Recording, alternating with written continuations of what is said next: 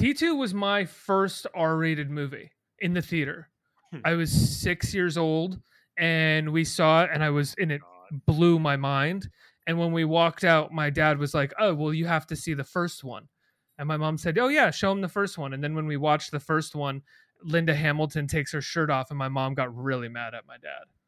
That's what I remember from my first time seeing these movies. It was none of the violence in T2, none of the violence in Terminator 1. It wasn't any the kind children of like being sex. melted in Terminator 2. That didn't bother your mom. No, it was it was the sex.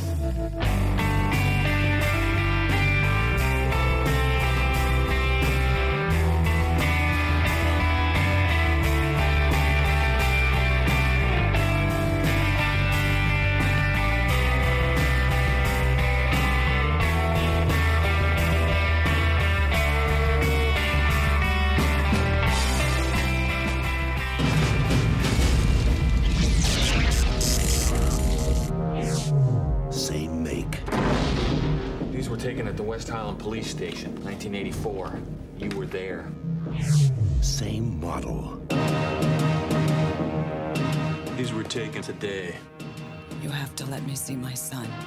He's in great danger. New mission. Once, he was programmed to destroy the future. You don't know what it's like to try to kill one of these things. Now, his mission... Get down. ...is to protect it. Mom! Come with me if you want to live. You're really real. His loyalty is to a child. Who sent you? You did. 35 years from now. And his enemy... He's a Terminator like you, right? Not like me. ...is the deadliest machine ever built. Can it be destroyed? Unknown. This time, there are two. Terminator 2. You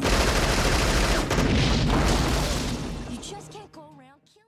I feel like rewatching T2 in preparation for this podcast, there were moments when I was like, okay, yeah, T2, Wayne's World 2, maybe in some ways Batman Returns, just like movies that sort of reintroduce the concepts from the original, but on a much grander scale or platform. What's that about? Well, like the Evil Dead movie, I think too. Oh, absolutely, right? Perfect. I think Terminator 1 always feels like almost like a canon movie in the sense that it's like a slasher film and it satisfies all the needs for what a slasher film kind of does, but it adds this kind of the Cameron sci-fi storyline to it. But it still plays kind of like a grimy early 80s slasher movie. Well, like, while being the biggest director of all time, he was also very proud of the fact that he had like a screenwriter credit on Piranha 4 or whatever. You know what I mean? Like T1, he always like sort of passed it off as this like fever dream, like, oh, I was recovering from surgery and I had this vision of a titanium man assaulting me. You know, like. No, I was just saying. Then there's the story that he told recently in that Ringer oral history where he said that he wrote or was doing a lot of notes for T2 while he was rolling, and listening to Sting. I love, and apparently that's where the whole concept of having the Edward Furlong character, the son, like John Connor, be in the movie in the way that he is because he was listening to Sting sing about like, do the Russians love their children? And he was like on ecstasy and being like, yes, the children. It's all about the children, the destruction of the planet, the children of the victims, you know? And like, that's where this whole layer of the movie comes from. Let's do a quick introduction and then we'll keep doing this. That's great. Yeah. We did what I normally do, which is let us go for like almost 5 minutes until I bother. Welcome to 30 Years Later. I'm your host, Ricky Camilleri, and this is your co-host, Chris Chafin. Say hi, Chris. Yes, hello, everyone. Today, we're joined by by film programmer at the Spectacle Theater in Brooklyn, New York, and writer Steve McFarland, and he is joining us today. It's an honor to have him, and I think it's an honor for him to be here for this particular movie. It is kind of the... Are you saying it's an honor for him? Is that what you're saying, Ricky? He said it was an honor for him. I have it recorded here. Yeah. For what I feel like is in some ways the thesis of the podcast, or maybe we can almost end the podcast after this because everything is kind of downhill in terms of blockbuster movies following this movie. But we're talking about Terminator 2. Judgment Day came out July 3rd, 1991. Highest grossing movie of 1991. One of the highest grossing R-rated movies of all time. Beaten by like probably the Hangover movies. And directed by James Cameron. And starring Arnold Schwarzenegger, Linda Hamilton, Edward Furlong, Robert Patrick, Xander Berkeley, and in a part that I love. Lest we forget. Lest we forget. He has one of my favorite lines in the movie when the foster mom tells him that he hasn't cleaned the room. John hasn't cleaned his room in a month, and Xander Berkeley's, "Oh, if it's important, I guess I'll take care of it." Walks out. And there's really very little by way of facts that can be talked about in regards to this movie. I mean, everybody knows Terminator 2 Judgment Day. If you don't, I don't know where you've been. If you've never liked it enough to watch it more than once, I would guess that you don't really like movies all that much. In a lot of ways, Terminator 2, I don't think it's just because we grew up with it, is kind of the perfect blockbuster. It's the blueprint for the modern blockbuster, both in good and bad ways. But in so many ways, it is a perfect movie, both in its production, how it was made, and the final outcome of it. Steve, what was your first interaction with Terminator 2? Well, it's funny you asked because I was going to ask both of you about your individual relationships to this movie. And before that happens, let me explain. Like, I don't remember my first interaction with this movie. I remember people in the early 90s saying, "Hasta la vista, baby," or "No fate but what we make," or "Come with me if you want to live." Like, wait. I'm sorry, I don't mean to interrupt, but like, I remember everybody saying "Hasta la vista, baby, come with me if you want to live." I never remembered anyone walking around being like, "Hey, no fate, but what we make," right? Could be a Seattle thing. I don't know. But the point is, fair enough. This film, it was R-rated, and that, on the books, that should have prevented people from, our generation from seeing it. But of course, it was an event, so people brought their kids to see it. They brought their younger brothers to see it. T2 did not make the cut for me. There's a certain list of movies that I was not allowed to see in theaters upon release. Batman Returns, T2. I think Super Mario was like the first film I was allowed to see in theaters, despite clearly being way too young for the intended age range, whatever. Wait, can I just stop you for a second, Steve? Please. So you say you saw Super Mario Brothers despite being way younger than the age range for because to me, Super Mario Brothers is a movie for like literally for 5-year-olds. So like, how old were you when you saw Super Mario Brothers in the theater? I was probably 5 years old, but this is being negotiated right now because there's like a new fan edit that restores a lot of the like weird subversive New York kind of like grime to that movie. And the point is just, people were trying to sort of smuggle transgressive elements into this PG-13 movie, based on this highly visible, like, intellectual property. T2, it's just like everyone wanted to see it, including the people who were not legally allowed to see it, and that kind of drove the value.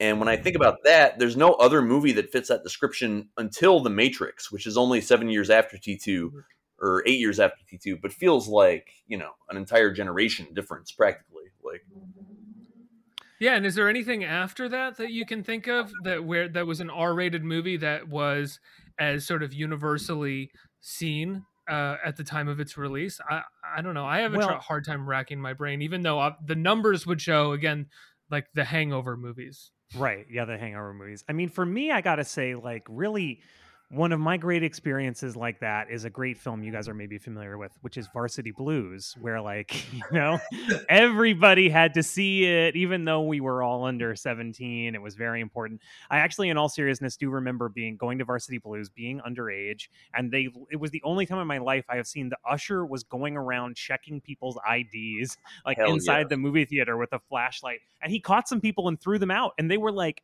just a row in front of me. And so then he stopped checking after that, basically, because I was getting really stressed out because I was not 17. But yeah, no, I mean, in all seriousness, no, I can't think of another one.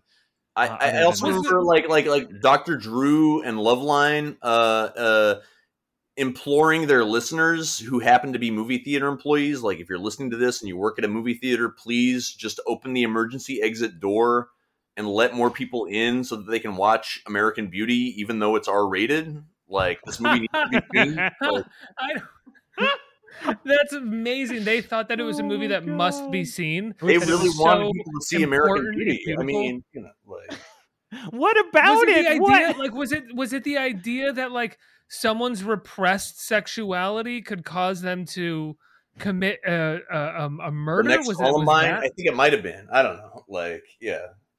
We know a lot Do of you our think- listeners are sexually frustrated 45-year-olds, so like we think it's really important for you to watch this movie. At the risk of going into a strong tangent, Joker is the highest grossing R-rated movie, honestly, by like a country mile. Does that feel like a movie that was something that people were going to see a second time? That was something that like families were going to see? It doesn't to me. It doesn't feel like something families were going to see to me for sure, but I do feel like every like adult has seen Joker. You know, like I'm a card carrying snob. I have never seen Joker because, despite being You're like lucky. a huge Batman freak in, you know, my childhood, I kind of like lost interest around the time that this new. But like, maybe I was When you afraid hit to puberty? feel the screen. I don't know. Right. Because that weekend that it came out, people were texting me like, "Steve, you work in film. Should I go see Joker? Is it safe?" It's like, I don't fucking know. Yeah, probably. Like, you know. Oh, you mean like from mass shootings? Like, wasn't that supposed to be a thing for Joker? Like, Well, time is folding upon itself because Tenet opens with this shooting that kind of reminded me of, I mean, there's like the Moscow hostage crisis in 2003, but, you know, that Aurora shooting when The Dark Knight Rises came out was some sort of like, it's weird to talk about mass shootings as if they were, you know, breakthroughs in technology or something, but that was considered to be like the worst of the worst, and people kind of laid the blame at the foot of Warner Brothers and Batman culture for that. And now we're like in a totally different place, right? Joker was, watch it so that there isn't a mass shooting. Like, Joker was some sort of political provocation, no? yeah, but people still thought like, oh, this is a movie for the incels, and so they're gonna come and do a mass shooting at Joker. Like that was kind of the reasoning, right? I always felt like the most dangerous part about Joker was that if there was a mass shooting during a Joker movie, like the audience members might not wake up fast enough to leave. Well, it's long, right? Yeah, Like 'cause it 2 was- plus hours, and it's there's sort of like, extremely Yes, boring. and it's one note. The whole movie is one note. Steve, it's if you didn't- extremely boring. Chill out, dickwad. the early 90s, it was all about Alien, Predator, and Terminator, right?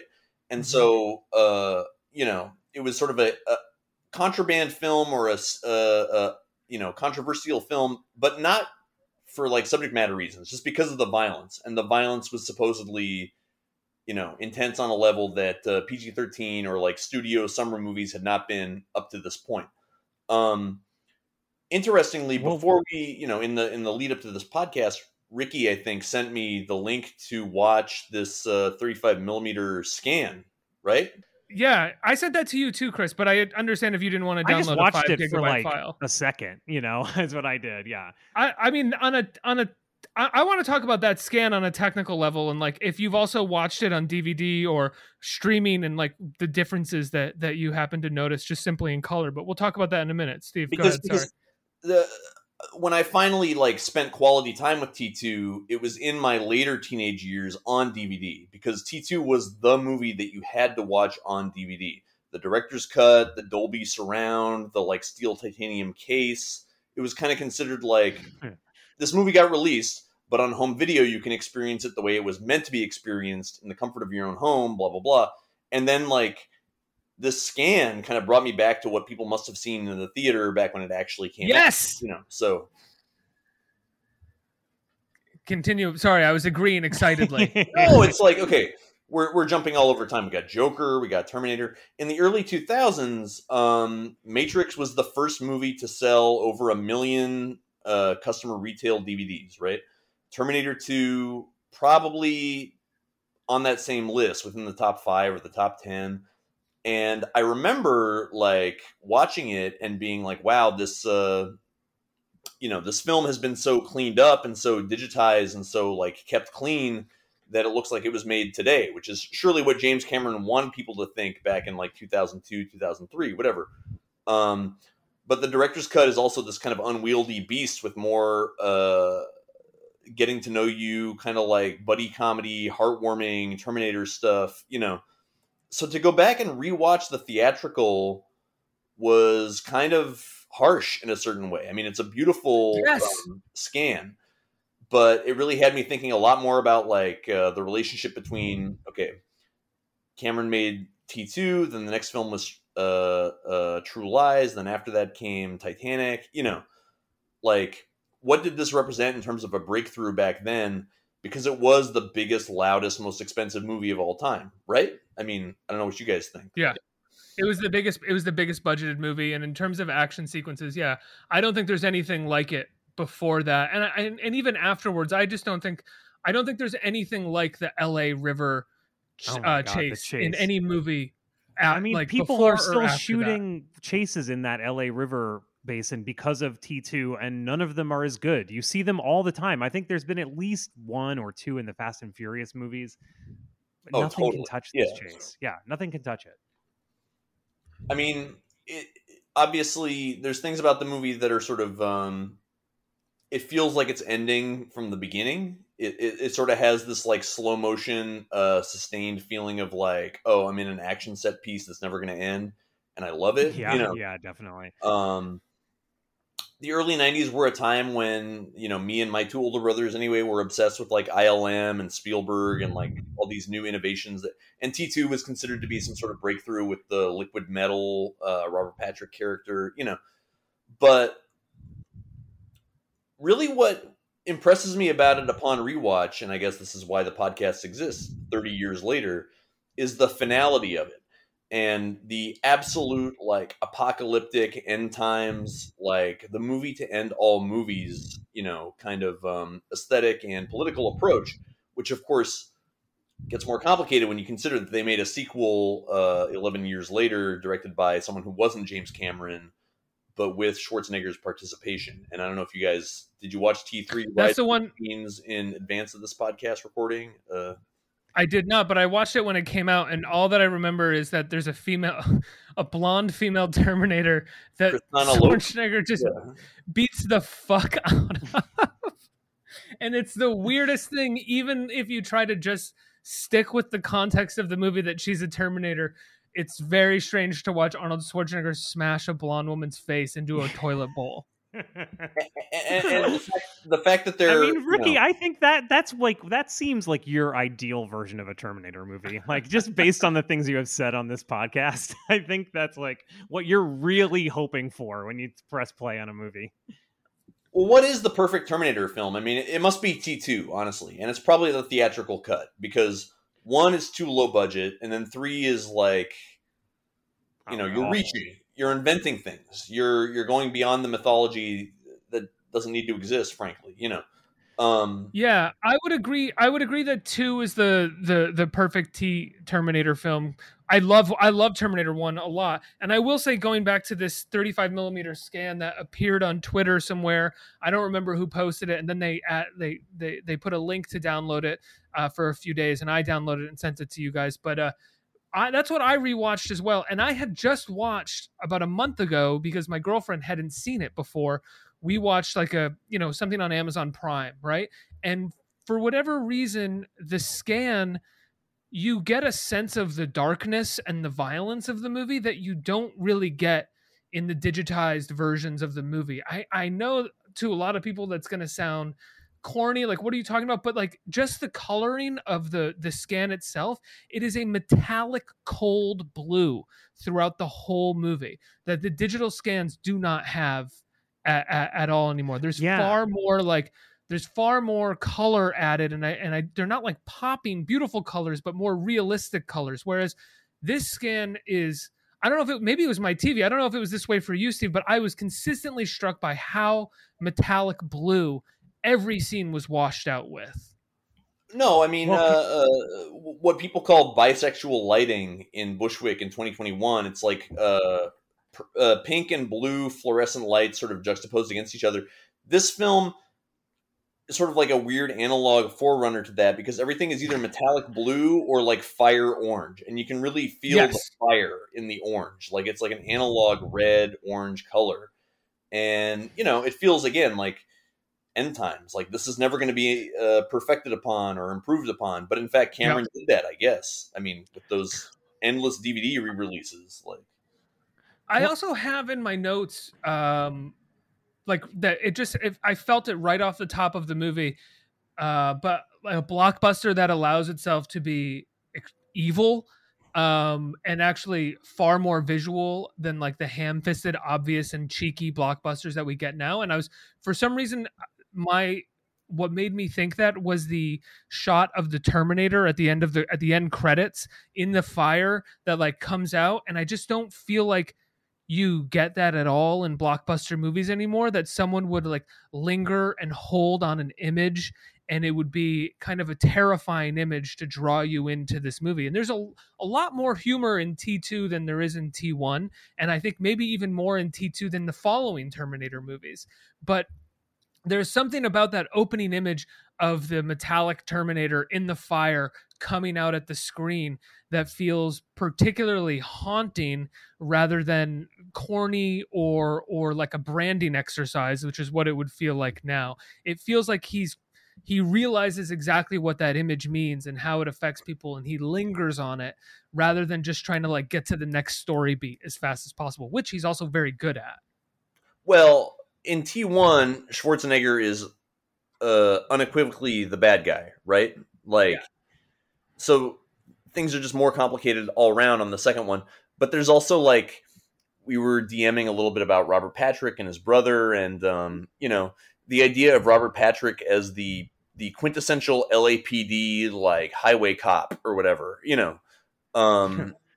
This movie is shifting evil from this or that person. Like, you think evil is going to be Miles Dyson, and then when Joe Morton appears on screen, you're like, oh no, he's like a regular dude.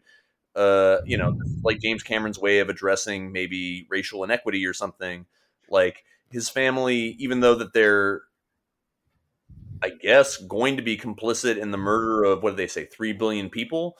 Like, everyone in the movie is the other thing, trying to figure out where the good guys are and where the bad guys are, And also, like, in regards to the movie allowing itself to be evil, the scene where Linda Hamilton goes to Miles Dyson's house and shoots it up, and then Edward Furlong and Schwarzenegger show up, it's set, like, you really feel the fear of that family that think that this is going to be some sort of in cold blood home invasion where these people are just going to like murder their family for no reason. Right. Like they just burst into their house and are shooting them all dead, like shooting up the entire house for absolutely no reason that they can understand. And then Estefania Merkelson, especially, I think, is so good in that scene because she just seems so scared.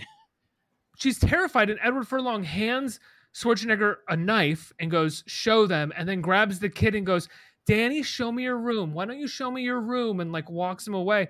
If you're that family, I mean, the film is showing you a family that thinks that they're about to get like diced up and cut in their own home, which I just don't think a blockbuster would ever have the guts to even go that dark. Because you don't even really know. You know that these guys are saving Sarah, but if you're seeing this movie for the first time, you don't know that he's going to cut the skin off his arm and show them the machine arm. And I mean, you don't know that Sarah Connor's not going to kill these people. I mean, it seems like maybe she should kill them. You know what I mean? Like, it is. I mean, this is one of the things they talk about in the Ringer oral history a lot. James Cameron is, of course, patting himself on the back, but he's talking about how like this sequence is one of the all-time, like, will she or won't she, like, is this person going to do this thing or aren't they? Because Sarah Connor like has her finger on the trigger, and we all have seen her dream where these like children are melting in the apocalypse, and she knows that if she kills this person, it'll never happen.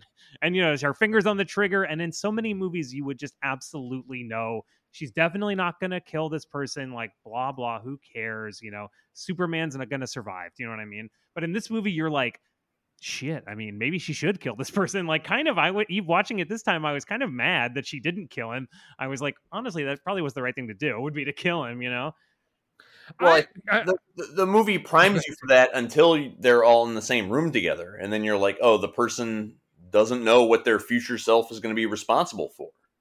Like,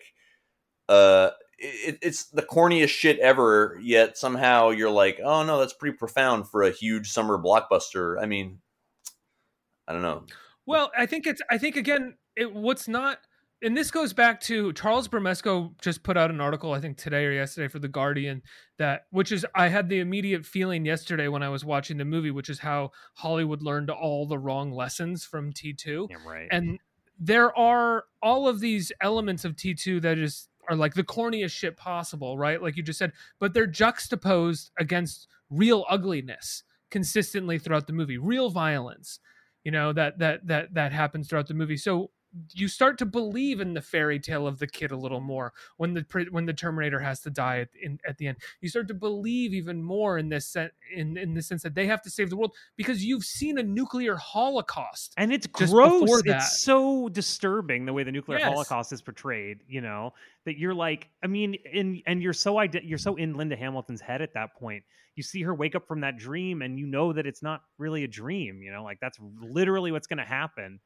And it's not the shit where you see in movies now where it's like a portal opens in the sky that doesn't really register or mean anything. And someone is like, oh no, the time vortex has suddenly lifted because Malarkey has come back from the space place that he's from, and now we have to close it. In the Avengers what movie, does that mean? In the Avengers movie, the people literally like turn into dust and gently float away. Yeah.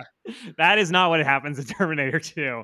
In Terminator 2, our main character burns for a long time in this show. Well, T2 sort of reconciles a bunch of different kind of Cold War threads in a very satisfying bundle because, there's like the notion that when the end comes, none of us will have any idea that it's happening, and we'll just like look out the window and that'll be it, and that's great. And then there's also the idea it's like the Daisy ad, right? It's like that kind exactly, of thing, exactly. But via Linda Hamilton, you get the thing of like, what would it actually feel like to be watching this play out while your hands are on a chain link fence, while you're like screaming no, while you're like being burned alive, yet still somehow cognizant.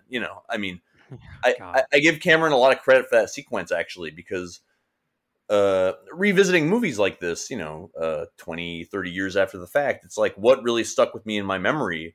That sequence is probably my first recall from T2, like her vision of the apocalypse, and it goes back to that Sting thing, which is, I guess Cameron was really fancying himself some sort of like political theorist about, East and West, the United States and Russia, the Cold War, the inevitability of like total atomic decimation, Well, yeah, I mean, this is one of the things, again, I'm going to bring up this oral history all the time, but they were talking about in the article, they were just saying, what an insane risk. They spent this huge amount of money in this movie to make this seconds-long dream sequence, and it just seems like definitely the kind of thing where you could just like cut the budget a little bit and not spend that much time on it, because it lasts for like a minute, and it's a dream, and like, who cares? But doing it in exactly the way that they did it is so important to the movie, and like you're saying, it's one of the like immortal things about the movie that gets referenced all the time, and you just it sticks in your mind. And that again is like such a James Cameron thing, is that like it's the easiest thing to cut corners on, and he absolutely refuses to cut any corners on anything, and that is why his movies are amazing. Well, I think also bringing up the director's cut, which you were, Steve, you see in the director's cut a bit more of a searcher of a storyteller rather than this sort of like exacting master, which of course he's considered all the time, because there are all of these scenes in the extended cut that feel like a director being like, I don't know how much I have to say that this thing is bad in order for the audience to be on Sarah's side when she does this. So you have you have multiple scenes of abuse in the mental hospital, like that you sort of get just by the fact that that piece of shit psychiatrist is keeping her there and lying to her, and that one of the orderlies licks her face. But like, instead in the extended cut, you have her getting the shit kicked out of her by a couple orderlies just for fun. And I think there's even like another moment where they do something to her. But then there's also these other instances where he just doesn't know how much he has to put into the movie in order to tell the story. And I don't feel like you really get that with movies not to do as much as the podcast is called 30 Years Later and we should always follow through with that. I don't feel like you get that much with blockbuster movies anymore, where it's like there is one filmmaker who's searching for this, who knows the story, but is kind of searching for all the elements at the same time, rather than just like a committee who has gotten together to pinpoint exactly what needs to be done and said to tell this marketing, this piece of marketing material. Well, and you know, I have not seen Black Widow, for example. So how T2 corresponds to what's happening, I guess, in some multiplexes right now mid-pandemic, I'm not sure. But you know, the movie has a certain, like I said, finality to it. Like, it was not meant to be followed up on, which is why it was kind of hilarious to me in 2003 when they released Rise of the Machines, which, you know, they made their money, I'm pretty sure, but it's kind of this like middle ground between the end of history blockbuster that is T2 Judgment Day and like our current status, which is if there's an intellectual property, i.e. the Terminator, we can just keep going back to that well and keep making money off of it, you know. And I mean, indeed, they have made so many more Terminator movies, like up until last year, right? I mean, it is at this point, it's just an IP where they just make a movie every 2 years that is like quote unquote a Terminator movie. Because like literally the image of Schwarzenegger saying "I'll be back," like that's like $250 million right there. Like if you can just find a way to keep that alive, that will, you know, employ like several small countries, you know, like. But it's on the strength of this film, right? It's all based on the strength of this film and based on the way that this film just like interfaced with public consciousness at the time and then on and on and on forever. It's that you're generating billions of dollars in revenue and theme park rides and all sorts of shit based on just like this film. You know, it's so fascinating because there are so many sequences in it that just became, you know, instantly iconic, and you completely shaped culture, like, you know, American/human culture for the foreseeable future, you know? Yeah, and that you know, the aqueduct sequence, the mall sequence leading into you know, the second half of the movie, like it's a sort of a classical pacing, but it's also combined with that sense of like summer blockbuster spectacle where everyone's one-upping everybody else that was so pervasive in the, you know, early to mid 1990s. And what did that turn into after Devlin Emmerich, after, you know, the first couple of Marvel movies? I'm not sure, but there's something despairing about T2 that I really love that you kind of don't get from the blockbusters now. And the fact that there are 5 sequels? No, there's McG, there's Jonathan Mostow, there's the Deadpool guys. I guess there's like 3 or 4 theatrical Terminator films that came after T2. Plus, they're all bad. Every single one of them is bad. I just want to add really fast, because you said his name, Jonathan Mostow, the guy who directed Rise of the Machines. While we were talking, I was just perusing his Wikipedia, and under personal life, it says, on October 7th, 2018, Mostow married Laurie Sandel. The two met through J-Date in 2014. I've just never seen that on a Wikipedia. I've never seen like a director of big budget Hollywood movies being like, I met my wife on an app. Is this like the marketing team of J-Date has put this on his Wikipedia page? Mostow directed Breakdown, which was considered to be kind of like a thinking man's studio melodrama in 1998 or 1999, starring Kurt Russell. Such that I'm kind of like, what would his career have been if he had not been cleaning up sloppy seconds for Cameron, Vassar, etc. You know, like this movie, when you watch it, T2, when you rewatch it in hindsight, you're like, this was supposed to be the end of the Terminator saga. Right. This story is over now. Yeah. So how they sort of rationalize the difference between that and Rise of the Machines, very interesting to me, personally. Well, so speaking of this bullshit, Steve, like what you just said, like they just have the fucking Terminator come in and kill John Connor. And like it's supposed to be like a month after fucking Terminator 2. And they're like, oh, actually, this is what happened, you know? With some sort of like narrative plausibility. I mean, Salvation I watched by McG, and that was like kind of. Did you watch Salvation just so that you could see the scene that was potentially the one Christian Bale went crazy while shooting? There's that, but then there's also like the nude Arnold CGI at the end, like the kind of the what do you say? Like he opens up the chamber and there's like a naked Schwarzenegger, just like in T1 and T2. And you're like, okay, wow, they're bringing it back, old school, but for a new generation. No, Salvation was like really painful. And I think you can kind of tell while watching it that nobody involved, everyone knew how important it was, but nobody had like an emotional stake in pushing the story forward this way.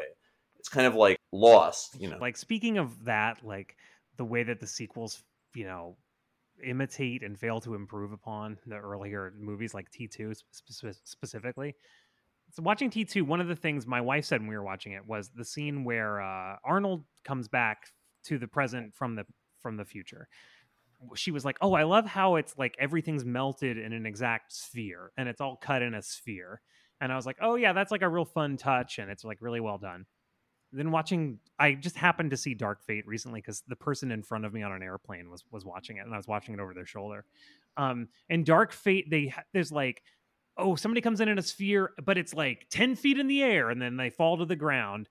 And then they actually do like 5 different sphere introductions in the first like 15 minutes of the movie. And each one of them is trying to do some kind of weird, like, oh, what if it happened like this or like this or like this? And it's so tedious and pointless and not impressive, like a million miles less impressive than just like a piece of metal being cut in kind of a curve and that nobody's really commenting on it and it's just happening in the background. You're just like, because you notice it as the viewer and you're like, oh, and then you're putting it all together and you're like, oh, that's actually really cool. There's none of that kind of filmmaking anymore. Well, I wonder if there's none of that kind of filmmaking anymore because there doesn't have to be. Right. I mean, if you watch Dark Fate, I think like you just said, like any idea that T2 was kind of the beginning of this. Any idea that you could possibly have, we can do with computers now. Right. And they couldn't yet do it with T2, but they had started that. And that's one of the poor lessons that Hollywood learned from T2. And so now when you watch a movie, it just feels like a cartoon because and Dark Fate, specifically to me, felt like a cartoon. There's like an underwater battle with a truck in that movie. It just doesn't make any sense. And sure, if you're watching like a fast movie that make a Fast and Furious movie, that makes sense to me. They've sort of established that they'll do that shit. But the Terminator movies, they're not really supposed to. They're still supposed to be. The machines are the ones that can do crazy shit. Humans still have to operate by human rules. Right. And but that's what's scary about it. That's what's scary about the concept. But that just can't exist in a blockbuster movie anymore. A blockbuster movie has to be, it doesn't matter what the rules of humanity are. We have to up the ante with the animation as much as possible. And there's just no stakes. But I was really stricken rewatching T2 theatrical cut. I was really stricken by a brief passage where Sarah Connor's voiceover is like, a machine doesn't get drunk and slap you in the face. A machine doesn't say they'll spend time with you and then bail. A machine doesn't claim that your birthday is important and then not show up. Like the machine learning that Cameron is like sort of warning us against, but also kind of like gilding the lily for, we're fully in it right now, right? Like this is a pre-phone or a pre-smartphone movie. So it's just kind of like, damn. And then you look at the director's cut. The director's cut is all about Schwarzenegger / Terminator learning how to empathize with humans and act more convincingly like a human. You're like, these aims are a little bit conflicted. Like, I don't want him to become 100% human because then he's not the Terminator. But at the same time, the whole drama of the movie is about how far Edward Furlong can take him in the direction of passing himself off as a human for the future, for some future, like. I have 2 thoughts about that voiceover that she has, which is the first one was I would have liked to have seen the Terminator not die at the end so that I could have watched a Terminator have to babysit this kid as he became a really shitty teenager. That's the real T3 right there. No, totally. Yeah, like the T3, like like Schwarzenegger being like, I think you've had enough to drink tonight. Have you completed your homework? Yeah, and he'd be like, shut up, you tin can. I didn't tell you to say that. Okay, yeah, but I'm just saying though, be careful. I want you to say hasta la vista, baby, to the leaves on the lawn. And then the other thought I had was, you know, there's a whole deleted scene where they remove the T-800 Schwarzenegger's Oh chip God. to make him a learning computer so he can empathize more, right? You don't end up needing it in the feature in the final cut of the movie, but it's Cameron trying to establish how this character can start being more emotional, like we get to see him be throughout the movie. There's something with the Robert Patrick T-1000 where if he is ostensibly, you know, a better model than the T-800 in 1984, but he'd still have the same learning capabilities, how does he know how to be a cop so well? Like he takes over the body of this cop, and then he shows up at this family's house, and he's like, "Are you the legal guardians of John Connor?" And he's like That's a smiling, like he's very like, charming. This is a good-looking boy you've got here. Thanks so much. Nothing to worry about. Like, he's literally doing an impression of a cop. And I was like, I couldn't help but think, like, how does this Terminator know how to act just like a cop? Like, he should be like Kang or Kodos from The Simpsons. He should be like, "Hello, human." That's how Schwarzenegger is in the first movie, right? He shows up at doors and goes, "Sarah Connor," and then just starts blasting people. Right. Well, He has no sense of humanity whatsoever. Rise of the Machines has this, you know, it's not famous or infamous because no one gives a shit because T2 was the final movie in this franchise. But early in the film, Schwarzenegger goes to a, you know, strip club, and there's like a pair of star-shaped sunglasses that someone puts on him, and then he wears them for the rest of the scene, and it's like this sort of like retro put on, like, oh wow, the Terminator still doesn't know how to interpret, you know, human sarcasm or human subtlety. And I think that's interesting, but it also, again, it's like you could keep divining this idea for like future intellectual property content, or you could just build on the relationship. I mean, T2 theatrical, the scan that we talked about earlier, I was like, okay, the heart of this movie is Schwarzenegger's relationship with Edward Furlong, and then about halfway through, it sort of perspective switches from Furlong to Sarah Connor, right? Like, and like what's really at stake here, you know? The relationship between Schwarzenegger and Furlong is iconic, and I don't really think the franchise ever found a way to reconcile the absence of, you know, those two stars at that time. Like, Dark Fate actually does try to create a new and interesting relationship with a female Terminator, another female Terminator, but it doesn't really work. A lot of people saw it as like a very sort of I'm gonna butcher this saying this, and so I'll probably end up cutting it, but some kind of like allegory for like lesbian empowerment that Cameron was putting out there. That may be the case. That was definitely above my head when I was watching it because I just thought it was really It stupid. just seems like a really shitty action movie. And then granted, I did watch it over someone's shoulder on an airplane with the sound turned off, but it was like mostly fights. Like mostly, I saw it in a movie theater. Yeah, I mean, because I had to interview someone for it. Mostly it's people punching each other, right? I mean, that's like most of the movie. Yes, and big crazy action sequences that are not done practically in any way whatsoever. And again, I think you're right in saying, Steve, that this is kind of like there's a finality to it, not just in terms of the Terminator series, but to me there's a finality to it in terms of the blockbuster and this idea and the blockbuster that will take the practical action movie of the 80s and suddenly start mixing it with a new idea. And I guess you could say The Matrix does that as well, but The Matrix is really the beginning of like simply doing CGI. Like, I know that there's a lot of kung fu and but I mean, The Matrix to me is and I love The Matrix. It's the beginning of, you know, wall to wall CGI.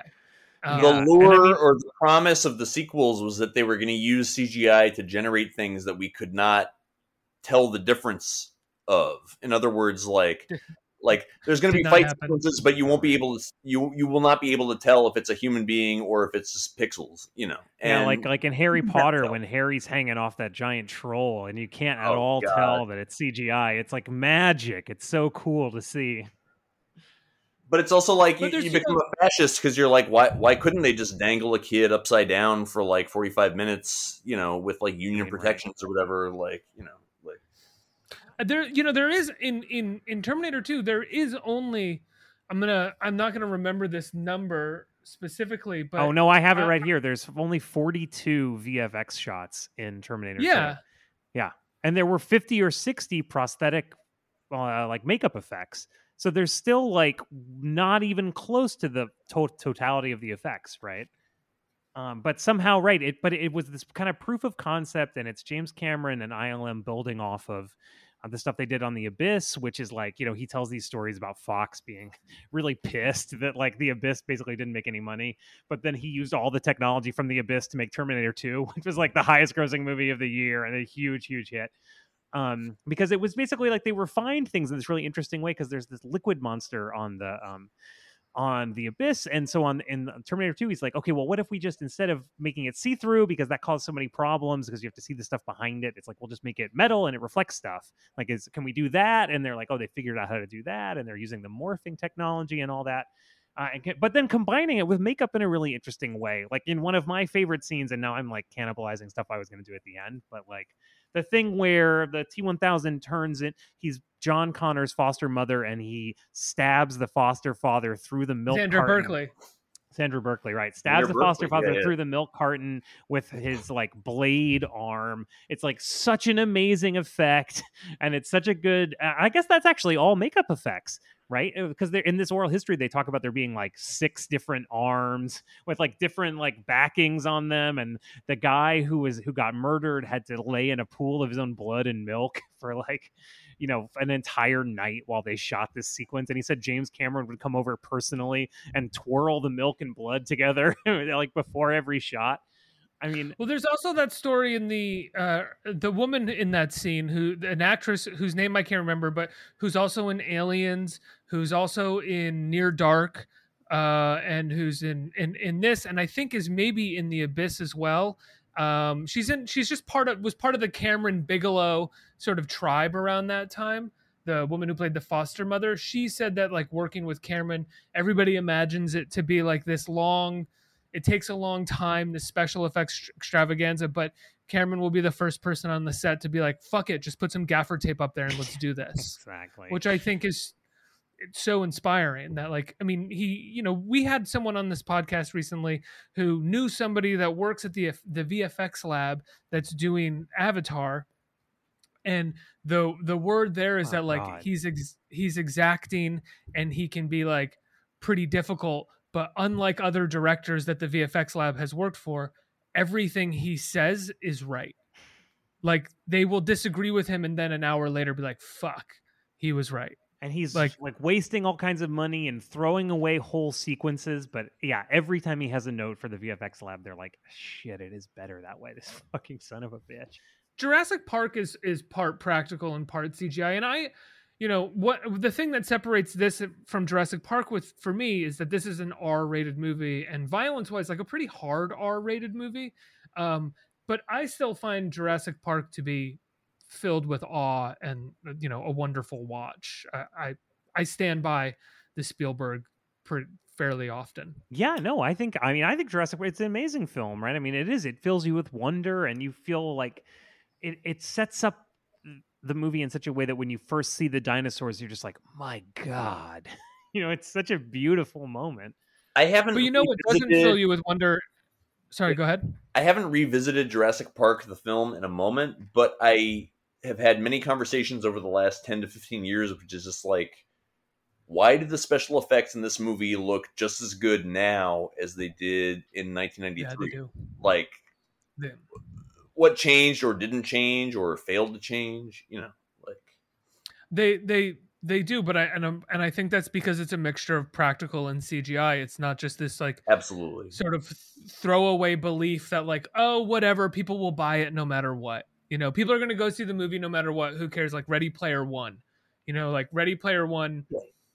I think it rightfully has its defenders, and there's reasons that I would defend it as well. But I also think it looks like shit, in the same way that every blockbuster movie looks like shit right now.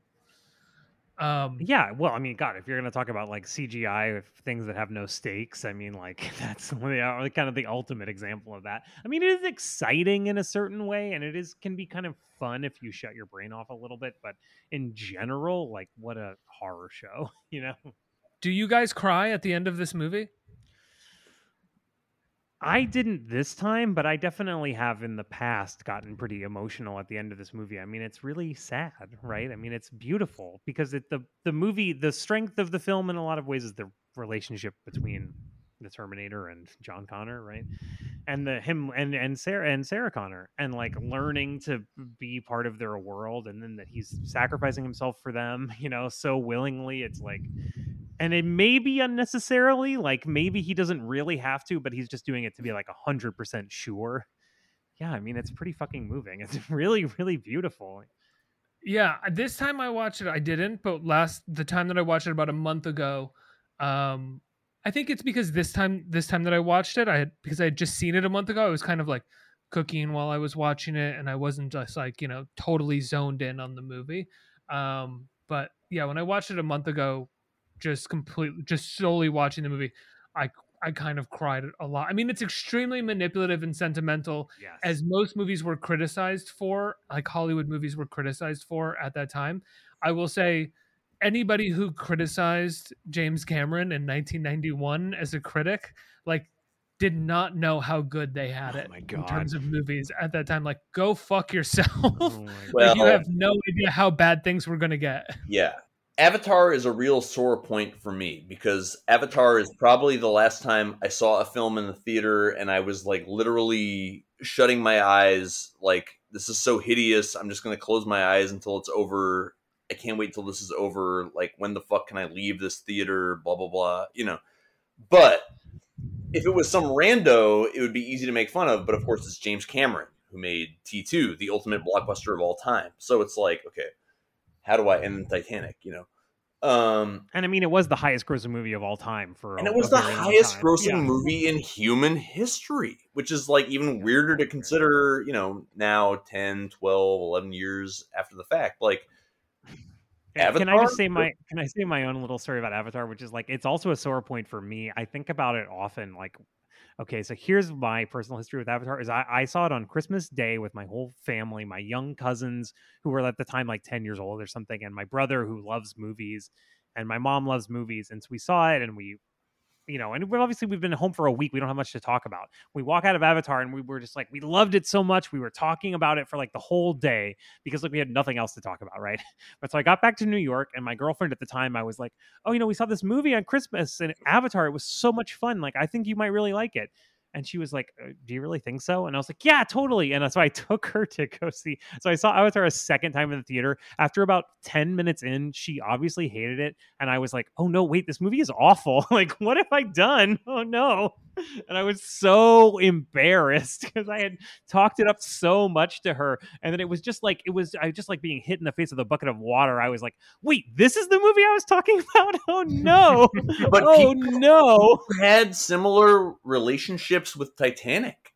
Like, Titanic was like the most important movie to see in the world in like 1997. And then by like, you know, 6 months later, everyone was making fun of it. And it's like, wait, but you were like bawling your eyes out in the fucking movie theater. Like, who are you? You know, like, yeah. I stand by Titanic. I mean, I think Titanic's better than Avatar for sure. Like, way better. Yeah, it's corny as fuck, but I also think it's intentionally that way. It earns it in a way, and the sequence of the boat going down is just incredible. Like, only he could do that, and it's the last hour and a half of the movie. So if you can get through an hour and a half of schmaltz, like, by you will be able to embrace the back half. I mean, James Cameron made Fly Away Home into a disaster movie, which is like amazing.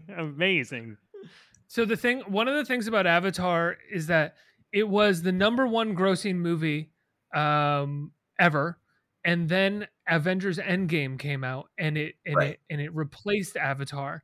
And then James Cameron re-released Avatar in China so he could make the money back to beat Endgame, which is so fucking awesome. It's so awesome. It's the pettiest thing in the world, but also like, yes, I'm so glad he did it.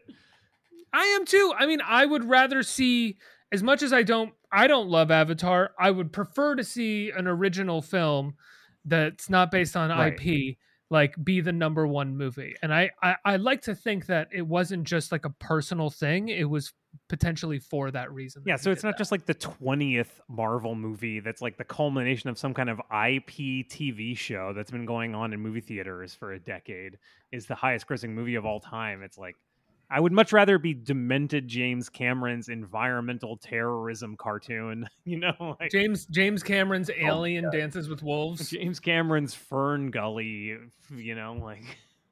Well, like we supposedly know how Scorsese feels about this Marvelization of, you know, major studio releases. I would be very curious to know what Cameron thinks, because as I think Ricky pointed out at the beginning of this recording session, T2 sort of like, it's not the template for the current summer blockbuster, but it's like one generation past. Like, Right, you can see the relationship between T2 and Avengers Endgame in some way, but it's on the other hand totally different. Like, you know.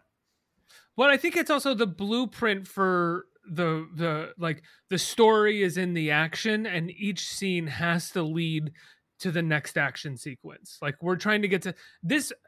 That sounds like I'm selling T2 short, but No, I'm but not, you're because right. No, T2 was able to do that in an emotional way that still tells a pretty impactful story. Whereas like most of the movies that try to do that now, you really feel like you're playing a video game that's just trying to get to the next level. And at the end of the level, there's a boss that has to be fought, or like an action sequence. Well, I mean, that the has to very be best, played out. the very best action movies, the action is a kind of, you know, it's this like kinetic performance that's all like silent cinema, and you know, you're watching people acting and reacting, and you know, you're seeing life and death stakes and how they behave in these situations, and it's like the purest kind of filmmaking in a certain way, you know. I think I mean I think with T2, if you just say like the first action sequence is one Terminator trying to save the kid from another Terminator, and then he gets him and he saves him. The next action sequence is trying to save the mother from the mental institution, and Terminator is going to get there. And then the next action sequence is like, you know, whether or not she's going to kill this guy, and they have to save the guy. Like, it keeps adding these elements that make sense within the story and build action sequences. Whereas I think you watch a movie now often and it's like, oh no, the bad guy's back in town, we have to stop him again. Right. Oh, and we're meeting the bad guy in this crazy new environment. Like, what if we met the bad guy in a knife museum? You know? Yeah. there's really like a story building to each action set piece. And I think that's just because I don't know why it is. It feels like it just doesn't matter. Like, why would it matter to do that? The point is to get together and figure out what the action set pieces are going to be, and the rest will fall into place around that. The Fast and Furious movies being the best example of that, even though I don't really like to use those movies as examples for anything, because they're what's the point of knocking those movies? Yeah, right. Like they are what they are. They know exactly what they're doing, and they're doing it at a very successful high level. Do you know what I mean? Like, Robert Patrick, like, sort of seems like someone who would have been a huge movie star, but this role kind of ruined his career because it was so iconic. Like, that's kind of how I think of it. Like, imagine trying to cast Robert Patrick as anything other than T-1000 after Judgment Day. You know, it's hard to imagine. Yeah, right. Well, he was in Fire in the Sky, which was a movie that blew my fucking mind when I was in talk middle about school. a scary movie for kids, right? That was like a big, like talk about like the kind of thing you were talking about, Steve, like a kind of Samsdot, like, you know, forbidden movie. Like that was that for me, A Fire in the Sky. It was so scary and weird, and it was like real.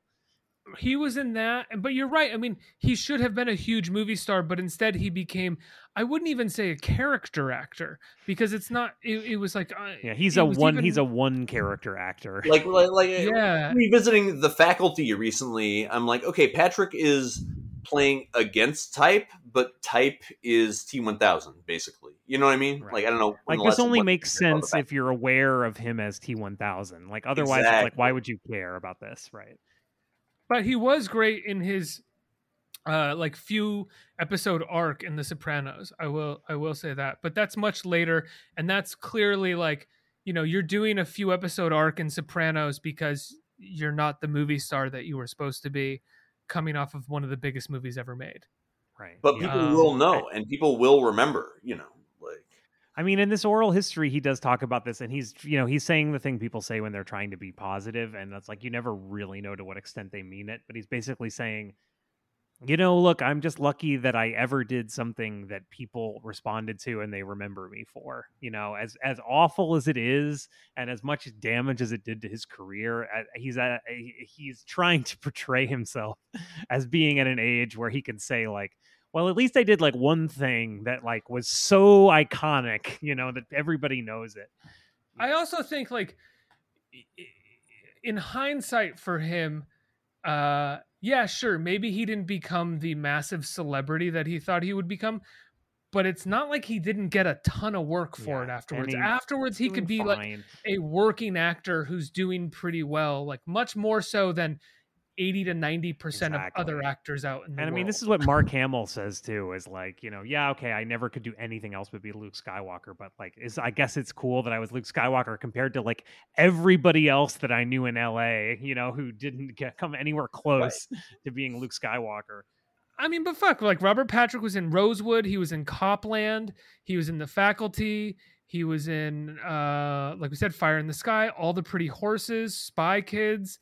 I mean, he had a lot of work afterwards, and then he had The Sopranos, and he was in Walk the Line. I mean, it's not like he was Walk the Line. Yeah, he was in Flags of Our Fathers. I'm pretty sure he's a right winger now. But really, he seems like he would be. Yeah, and yeah, I don't know why I say that, but he does seem like he would be, right? Well, I don't know if he's a right winger like a Mel Gibson right winger or something. I think he's more like a Gary Sinise style right winger. A little more chaos. You could probably record an entire podcast episode on the relationship between T2, Strange Days, and the Rodney King tape, because Cameron is very fond of pushing this notion that T2 was being filmed across the street from the, I guess, actual street address where that beating took place, where that video was recorded, and that the first half of the tape is police beating Rodney King, and the second half of the tape is some guy capturing footage of like the shooting of T2, So as I'm rewatching the T2... Wait, hold on. That is such an incredible example of like something that I'm always disturbed by now, which is that like it's all just content. Like that's such an early example of like everything is content and there's no meaning to any of it. I'm just capturing what I can all the time. I mean, is that why the guy was there? Is that why the guy... Is that why the person was there in the first place? They were trying to get footage of T2? Like, is T2 the reason we have the Rodney King tape? Like, we know Strange Days is a reaction to Rodney King, but what if Rodney King never would have happened without the filming of T2? I don't know. Because there is this, rewatching the movie, I was kind of like, how does T2 interact with the LA riots? And it's like, well, okay, the beating and the video are contemporaneous with the recording of the film, so there's really no relationship. But at the same time, people on the left could see T2 as like an anti-cop movie, and people who are into law enforcement and guns and machinery and equipment could see T2 as like a total, like show reel, like demo reel. And right, because it's a survivalist, it's pro-survivalist, right? Like it textually in the movie, it's like good that Lyndall Hamilton has a stockpile of guns, so... Well, there is the quote from James Cameron about cops, which I think was referenced in the sort of post George Floyd protests in LA, where I don't know if anybody remembers, there was that like city council meeting from LA that was posted, like a Zoom meeting that was posted online, that was like they got to talk to cops, and like a number of people just like got on and roasted the police commissioner. And one of them referenced this quote from Cameron, which was, "Cops think all non-cops as less than they are, stupid, weak, and evil. They dehumanize the people they are sworn to protect and desensitize themselves in order to do that job." So he wasn't a fan of authority, to say the least. Yeah, right. And I mean, it comes through in the movie, right? I mean, what an it's so great that the T-1000 is a cop for the whole movie. Like, how much value did that do to culture? The fact that there's this like iconic villain who's a nice cop, but like underneath he's an evil murderer. You know, I think it's so helpful that it established that paradigm in people's minds, you know, that kind of archetype, because that is a true kind of person, you know, and there's lots of that kind of person. And I think that, but it was kind of unrepresented in culture in a certain way. And it really does, it's really doing a good thing for society. Right. Whereas in Terminator 1, Schwarzenegger's character looked like a scumbag the whole movie. Right. Like he had like this, a leather. Yeah, he mugs a bunch of punks. Yeah, and then scumbags and punks versus heroic cops, right? Like, yeah. You know, that's what action movies were in the 80s and the early 90s. And even if it's like Die Hard and he's kind of a scumbag, but he's like a scumbag cop who's a superhero who's doing the best job and all of his friends are cops, you know, like. But I guess I would have to argue that these are sort of fascistic approaches because, you know, in the mass shooter discourse today, there's always this idea of like the good guy with the gun. And, you know, Terminator is the ultimate example of that. Like, he's literally, you know, only allowed to kill people who are blah, blah, blah, you know, threatening human just life. The bad blah, blah, blah. guys. Like, yeah. Exactly. You see it with Iron Man, where Robert Downey Jr. goes to Afghanistan and has some sort of like microchip that helps him differentiate between the actual Taliban and the, you know, innocent like what villagers. A fucking problematic movie, right? Like, I couldn't believe it at the time. I can't imagine how it holds up. But the seeds for that must be here. On the other hand, of course, there's the scene where they're at the like gas station outpost or whatever. Sarah Connor says, Miles Dyson, I want to know what he looks like, where he lives, etc.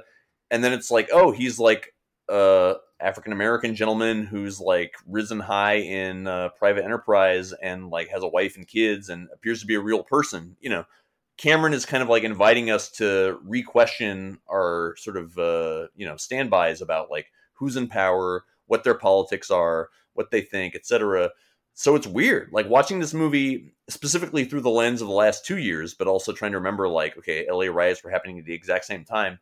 What does Cameron think about that? I still don't know, because he's simultaneously anti-authority, as you guys have pointed out, but he's also like, you know, if the U.S. military offers James Cameron a fucking helicopter ride, he's going to take it. Like he's always going to be there like, on the bleeding edge of like whatever military industrial complex technology 100%. Breakthrough is happening. You know.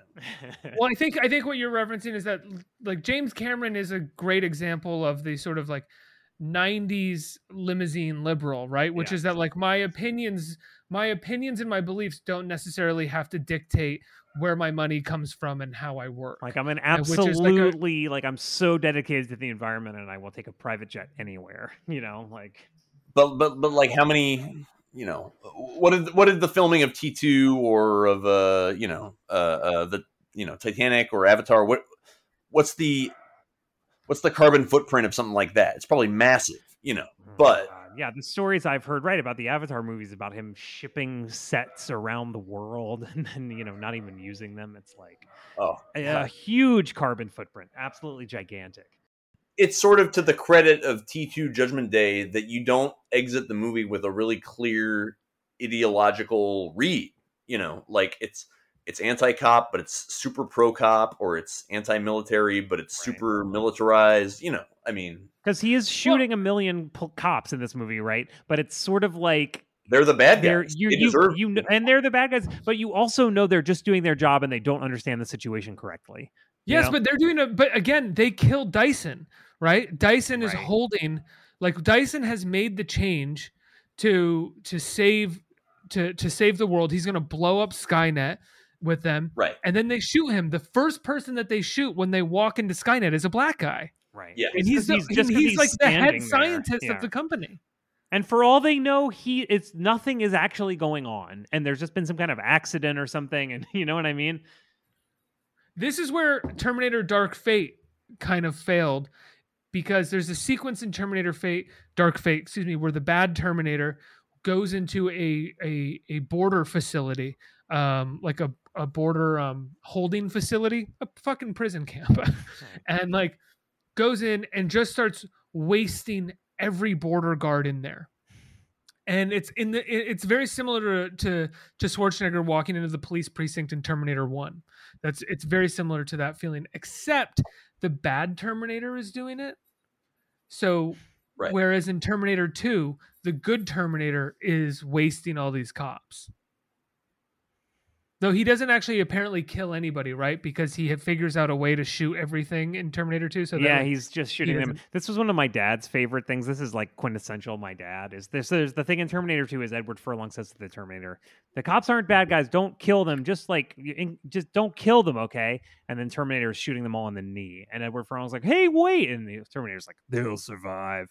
My dad, he says that about everybody. He says, you can't kill anybody. Right, and then the first person ends up being a guard. So then my dad used to like to say like, well, getting shot in the knee, that's actually very traumatic. And that's like, they could very possibly die from blood loss from that. And it's a very long road back. It's not like you just are fine if you get shot in the knee, What? This is like, we such different upbringings. Yes. Like, cause my dad would just like laugh hysterically at someone being shot in the knee. This is and my think it was, dad. like the funniest thing. My dad would kind of sit there quietly with like a pissed off look on his face for a minute. And then be like, well, it's not like it's good to get shot in the knee. I mean, it's actually very terrible. My dad is like an attorney. He works with people that have injuries, and he'd be like, "That's just a catastrophic injury." They're both right. I mean, my dad had seen some kind of combat in Vietnam, and we actually had a conversation about being shot in the knee. He said that's one of the most complicated places you could get shot. Yeah. Like, whereas if it's your arm, it's like, yeah, you'll heal and you get better. But the knee, it's like fucked up, man. There's so many moving parts in there. Do you know what I mean? There's a fucking floating bone. Like, are you kidding me? How does that even work? Let me go back to my T2 Matrix comparison, because I really think one of the reasons Matrix was such a huge hit was that they were allowed to like shoot cops in the face with impunity because it's not real. They're just like hologram cops or whatever. Like, yeah. Well, but there's a larger argument about whether or not they are holograms or they are all real. I mean, those cops are just as much of holograms as Neo was before Neo left the Matrix, right? Right. They are potentially all human beings plugged into the energy feeder, and the simulation that is making them think that they are alive. And if they are being killed in the Matrix, they are then being killed while plugged into the energy in real life, energy of course. feeder. Yeah, in real life. But there is that slight like remove, remove that like allows audiences to kind of quickly be like, oh, it doesn't really matter. They can walk into a building and shoot all these cops. And going back to the mass shooter thing, the Matrix is one of the big references, I think, for Columbine as well, right? And that whole French sequence Coat where Mafia, and the whole sequence where he and Trinity walk into the corporate building and just start kind of like laying waste to everybody with automatic weapons. But I don't know. I've always found that remove for the Matrix to be, and as much as I love the Matrix, to be kind of like a having your cake and eating it at the same time. 100%. It never really worked for me.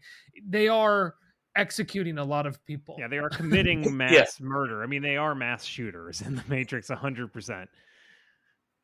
But the context is different, I suppose. Whereas, T2, you're still sort of back in the analog physical world where you're like, there's good guys and there's bad guys.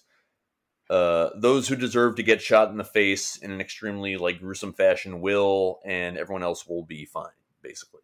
And it's a sort of a liberal Cameronism that you can still see, I think, in the Marvel blockbusters of today. Right. I mean, anybody that really dies gruesomely is set up to be a bad person in the movie, even if they're killed by the Terminator, right? So, like, the foster parents are very quickly shown to be dicks. Right. Right. Though I don't think they're that bad. They just seem like, but then they're out of touch. Edward Furlong is a bad kid, and he's behaving badly, and he deserves to be punished, Right. She comes in and she's like, I've had it up to here with that goddamn kid. He won't clean his room. And the guy's like a lazy fucking dick. And he's like, get in there and do what she says. Clean your room, man. And then Edward Furlong is like, fuck off. And Storm's like, they're not that bad. But like, it seems pretty regular. Yeah. Yeah. Somehow tonally it makes sense for us to be okay with them getting totally murdered 2 scenes later. Literally murdered. Exactly. And then there's everybody in the hospital, which are like they're set up, which should be like okay for them to all be killed. And that's really it in terms of actual murders in the movie, right? Because then it's all like, oh, and Dyson, but Dyson is a tragedy. Right. Yeah. And yeah, everybody else is just like a cop that gets shot in the knee, or like a helicopter that crashes or whatever, So in that way, it is a blueprint for another element of the blockbuster of the future, which is that they are painless. No one who isn't guilty gets hurt. Well, this is supposedly right? Or at least you Schwarzenegger's- don't see it on the screen. You could argue that, like with the comic book movies, people who aren't guilty get hurt all the time because they're just destroying cities. Right. But Right. it's just But, kind of, like in the background. You're not really supposed to think about that. Right. You're not seeing innocent people just get like shot to death, which I miss in movies.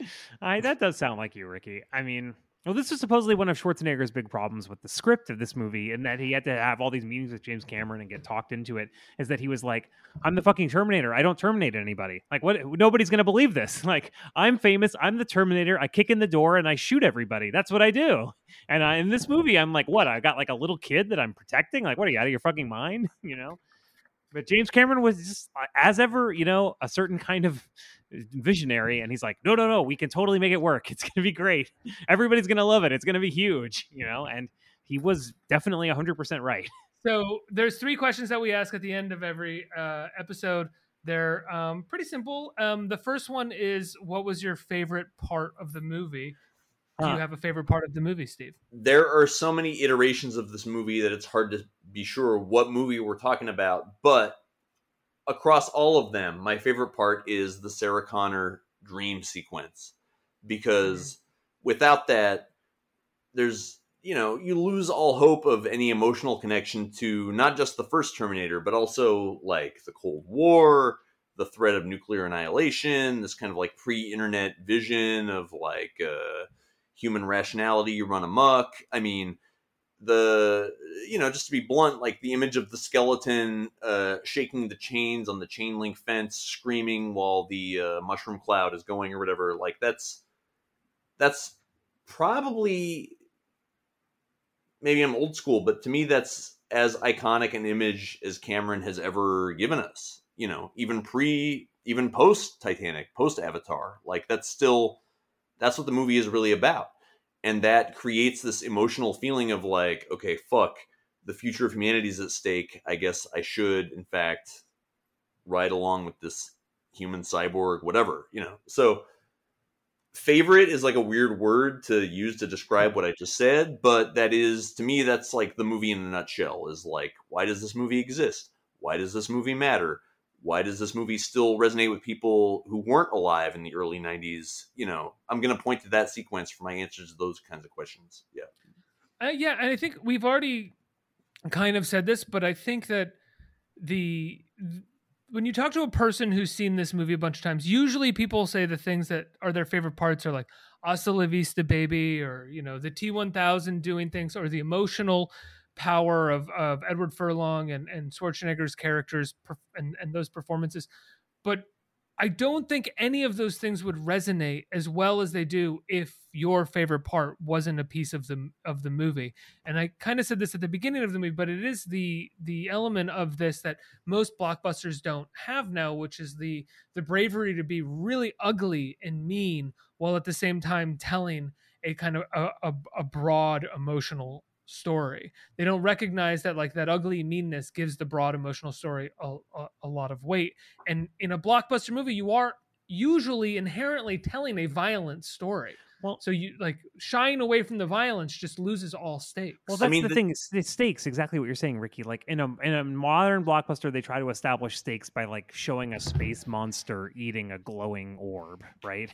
And you're supposed to be like, oh no, if he finishes eating the orb, then the whole universe is going to cease to exist. But in this movie, they establish these kind of stakes by showing like a really ugly death that's like scary to watch. And you as the viewer just think like, oh no, I don't want that to happen to me. That seems awful, And it's so much more effective emotionally and, in a storytelling sense, because it just hits you like in a really primal way. And you're just like, oh no, Well, I mean, I think it was Ricky brought up the LBJ Daisy's ad. It was me. Thank you very much, Steve. Oh, I brought up I'm sorry. if it was something smart that has to do with history, I brought it up 100%. The perils of podcasting. Oh, yeah. Fuck. Yeah. The Daisy ad is a real esoteric historical reference. Oh, Chris, yeah. I right? didn't see you bringing it up, Right. genius.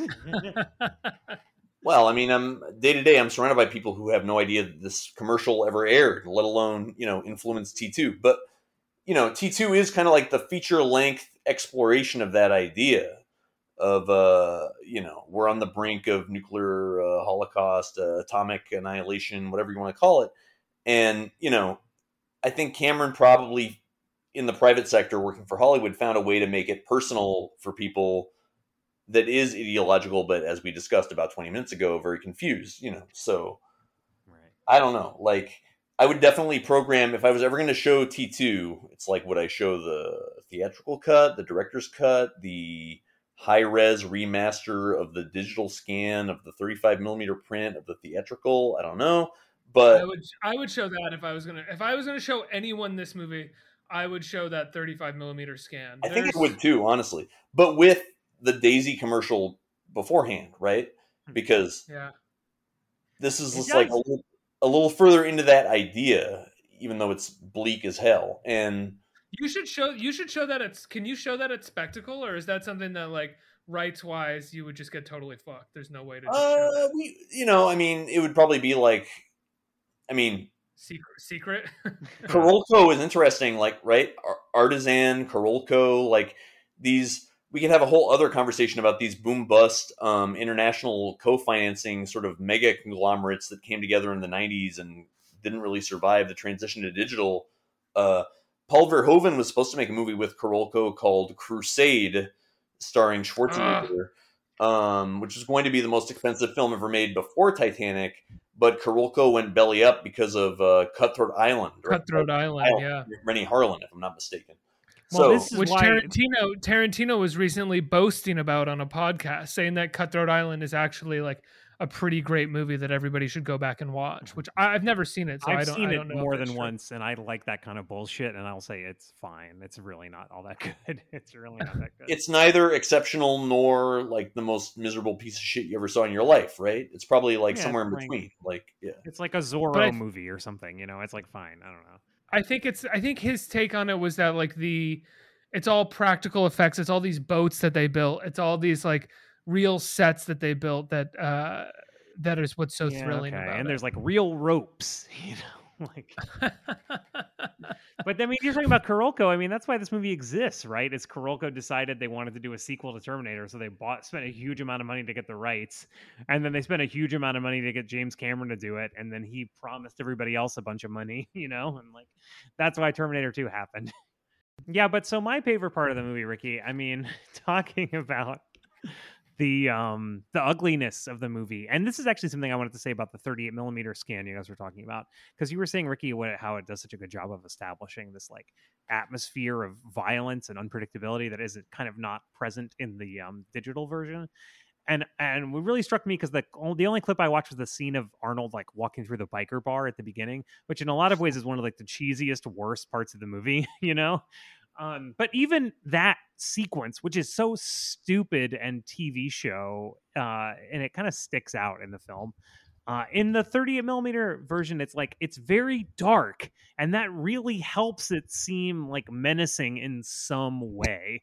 Like the idea that because the joke of that scene is like, oh, Arnold is going to get the shit kicked out of him by these bikers. So that's what they think, because he's naked and he's some weirdo. But like they don't know he's Arnold Schwarzenegger and like he's the Terminator. But like that works on some level. Like I don't think it's great, but I think in the 38 millimeter it works kind of. But anyway, no, my favorite part is we talked about this, but just talking about the ugliness of the movie. One of the things that stuck with me my entire life is the scene I talked about previously, which is the T-1000 stabbing the foster dad through the milk carton, through his mouth, and then into the wall. And it pans along the knife up to the milk carton, which is dripping milk, up to his mouth, and he's kind of gagging, and it's going through his mouth in this kind of complicated, extremely realistic way that it's like the exact correct trajectory from the wife, like through the milk carton, through his mouth. And it just looks so real. And he's reacting in this way where he's very surprised and he's like bleeding to death. And that used to scare me so much. And I used to think about it all the time. Like half the time I drank something, I would imagine like, oh, what if a knife came like straight through my mouth right now? Like, what would that be like? And I it's stuck in my brain for like the rest of my life. And it's so beautifully done. And yeah, they talk about this in the article. Like there were 3 different models of the arm. The actor who was playing the foster dad practiced sword swallowing for 2 weeks because they had to put these prosthetics like pretty far down his throat in order to get the shot correct. And it's like, it's just so well done. It's so great. I have a very similar favorite part, which I feel like both of our favorite parts are like kind of base compared to Steve's. Yeah, right. But mine is in the hospital when the T-1000 points his finger through through the guard's eye, and it goes through the back of his head.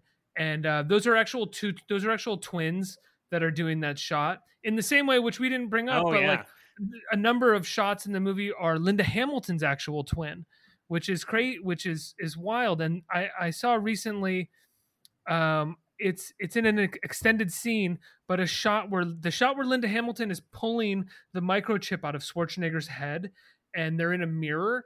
There was no actual mirror there. What they did was they used a double for Schwarzenegger, so it's just the back of his head, and the camera moves around, and what looks like a mirror is actually Linda Hamilton's twin, like in a frame. Yeah, it's like working on Arnold Schwarzenegger. Yeah, there's way more of this in the director's cut, right? Like the director's cut is all about this kind of like sequence that Cameron kind of like pulled out all the stops on, and kind of. But my favorite part is the guy pointing his finger through the head, simply because for me as a 6-year-old seeing that, I didn't know at the time, but that had to have been my introduction to gore and to practical effect gore, which I became obsessed with.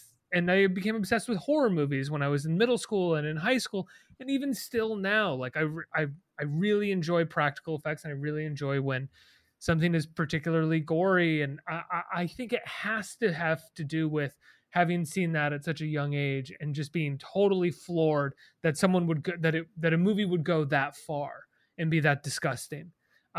Because it is, even watching it now, it is like a pretty disgusting effect. And it doesn't look like anything you would see in a movie now. Gross out stuff, Yes. Yeah. And it establishes the T-1000 as being a scary person who will kill you in a way you won't expect, that is really bad, This movie came out 30 years ago. A lot has changed since then. I feel like the majority of this podcast in regards to this movie has been this. But obviously we as a culture have grown out a lot of things that this movie does. So what is something for you that we have grown out of since this movie came out? Yeah, I mean, usually this is the place where we talk about something sexist or, racist that the movie has done that we don't really see anymore in modern films. And there is a lot of that stuff usually in a movie that we talk about, or something about the worldview of the film that is just so changed from then to now. And so but sometimes it's a positive answer also, just things that we just literally just don't exist anymore in filmmaking. And like you were saying, Ricky, that's so much of what we've been talking about.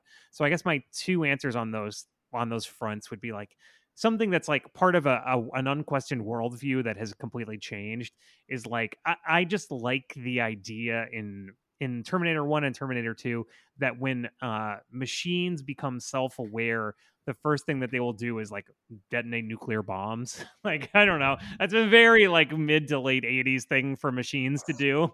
That's the first thing that they do. They do it within 20 minutes of becoming sentient, is they detonate all nuclear bombs, as kill all humans. Yeah. Kill all humans, and it's with nuclear weapons. And it's actually Skynet launches the US weapons at Russia so that then Russia will send their weapons back at us. And it's And you're like, what is this, fucking War Games? Like, okay, all right. That's what the all-powerful machines want to do. These, like, the smartest creatures who sent this liquid metal monster back in time. Like, they're fixated on shooting missiles at people. All right, yeah, okay, sure. What do the machines do in Her when they become sentient? Like, what do? They just like float into the atmosphere or something, right? Yeah, they're What like is it? Dr. I don't Manhattan. remember. They're like sick of human entanglements, and they just float off, Oh God, right. something like that. Yeah. So like Right. that's that side of it. And on the other side of it is sort of a positive answer. I mean, and we've been talking about this a lot, but just, this idea of a big summer blockbuster as coming from the singular vision of a person who like wrote the script and the notes for the script and then directed it themselves. And like that kind of idea, it's not long for this world at this point, right? Like you're saying, Ricky, all the blockbusters today, I mean, it sounds like we're like old person belly aching, but like we both work in the entertainment industry. Like, yeah, they are literally, it's like committees on committees on committees, and they have like, it all has to do with their corporations and blah, blah, blah, blah, blah.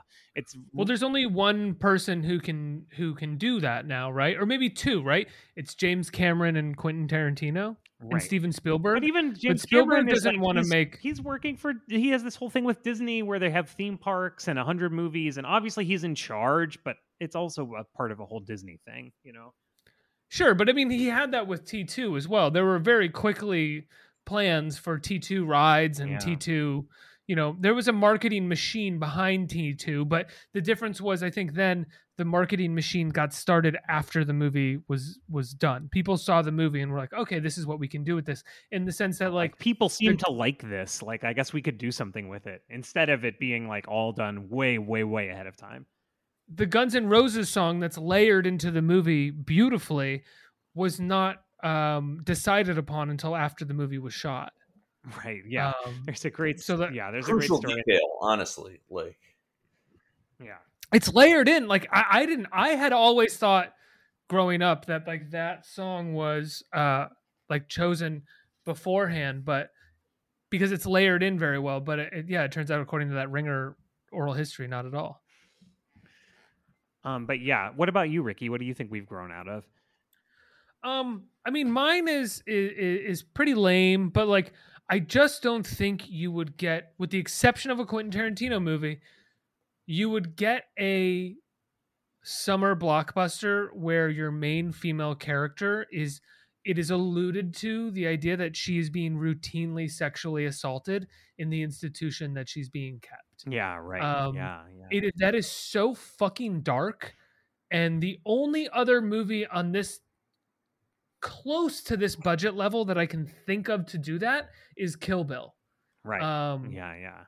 And that's basically like a reference to this in some ways, right? It's and it's also kind of a joke in Kill Bill, right? Like it's very Tarantino-y, and it's like he's referencing B movies and being sort of silly. Whereas in this, it's like, no, like shit, really dark shit is happening in this place, and it's fucking this woman up. It's deeply unfortunate that I am the one to ask this question, but have you guys seen Sucker Punch by Zack Snyder? I have. Oh, yes. I've only seen part of it. I haven't seen that much of it. It has a similar, along with like The Fall by Tarsem, there's a similar like hospital bed dramaturgy of like, did it really happen? Was it all a dream? Is it just a hallucination? Is this person being abused by hospital staff? T2 could be the origin text for that kind of cliche. Like, are you saying without T2 we wouldn't have Sucker Punch? Well, I mean, I think that's true in some way. I think that's very true.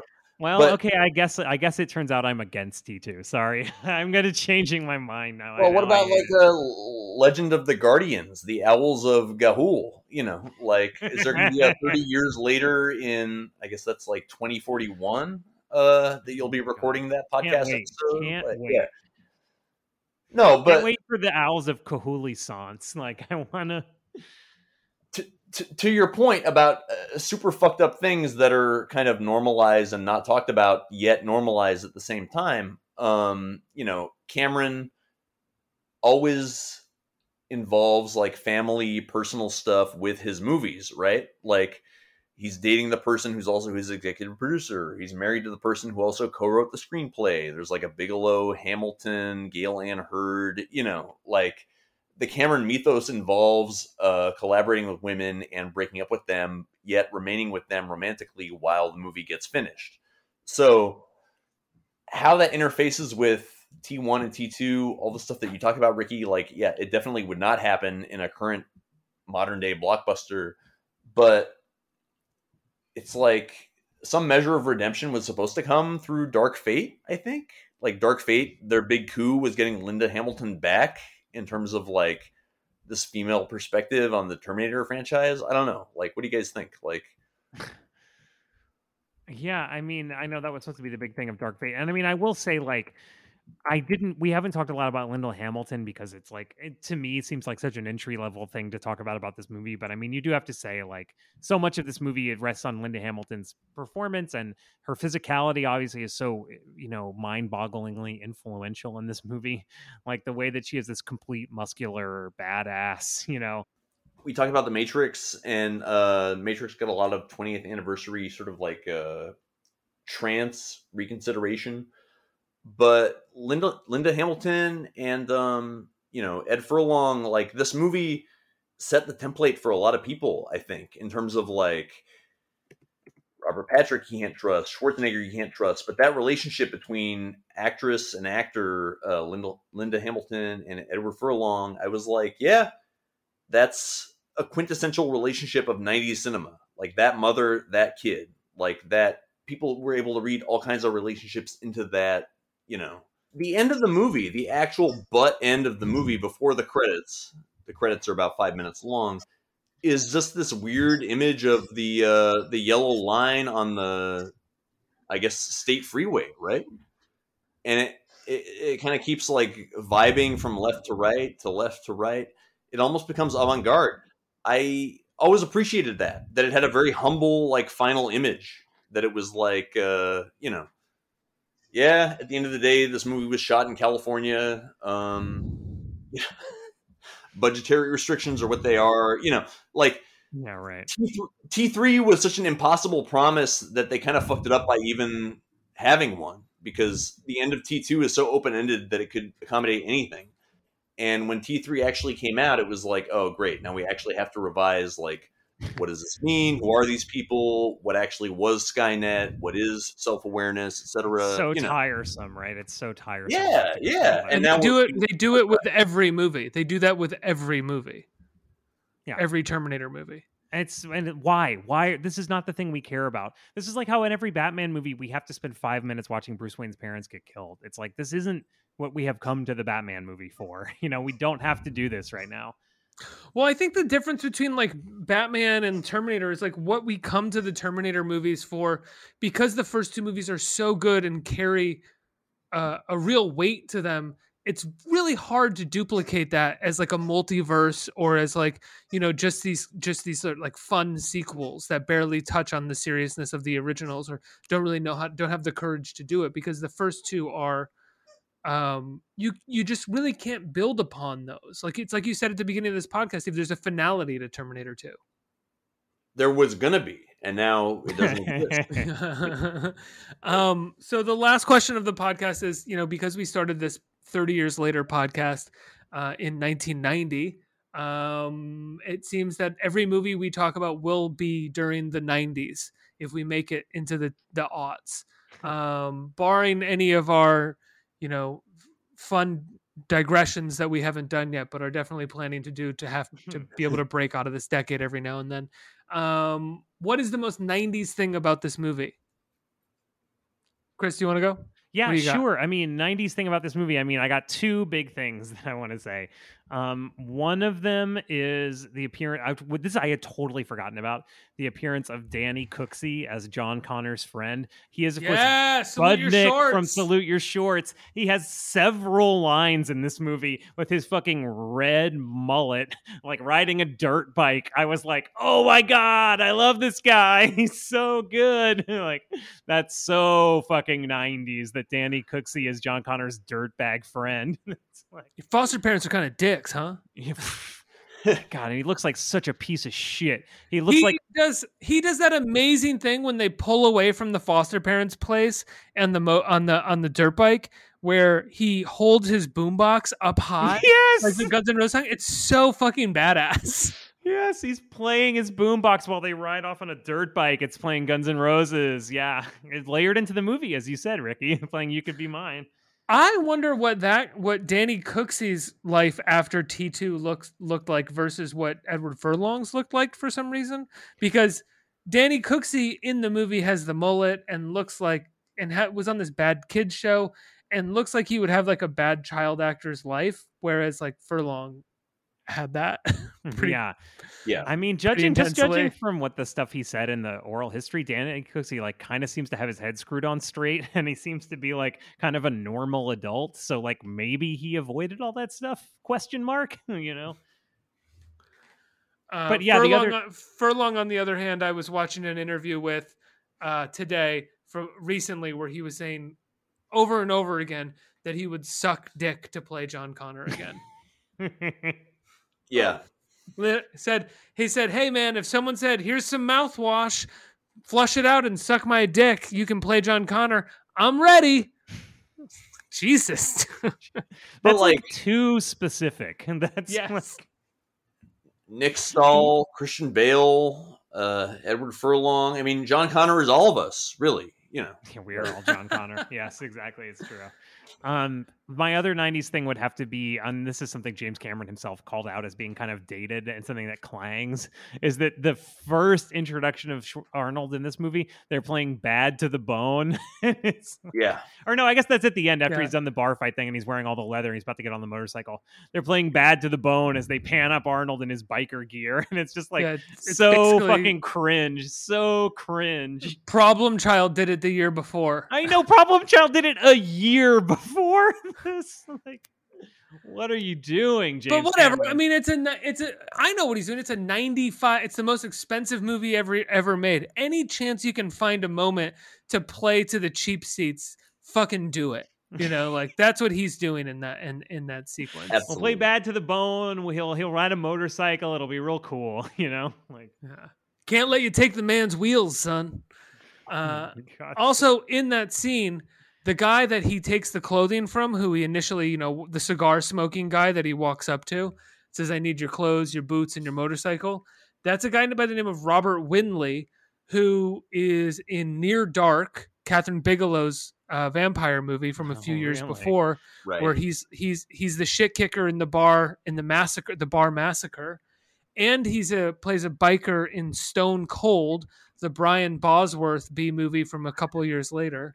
And he also plays, I don't know, he's a face that I recognize from this period of time in movies. He also plays John Voight's character in the television Heat movie, LA Takedown. He plays Nate, It's a free country, brother. Really? Yeah. And there's another LA Takedown actor in this, which is Xander Berkeley, who plays Wayne Grow in LA Takedown. Right. Yeah. Oh my God. Anyway, what do you think the most 90s part of the movie was, Ricky? It's really hard because Terminator 2 to me represents the 90s as a whole. Like it just feels like it's the beginning of the 90s, and then it's all everybody thought about in the night, like throughout the 90s. Yeah. Like it just was always talked about. It was never not being watched. It wasn't something that faded away. There's a ton of movies like that in the 90s because movies had a longer shelf life then. So I find it really hard. I will say, and maybe this is a cheap answer, I think it's Edward Furlong. He didn't really have a career post 1999.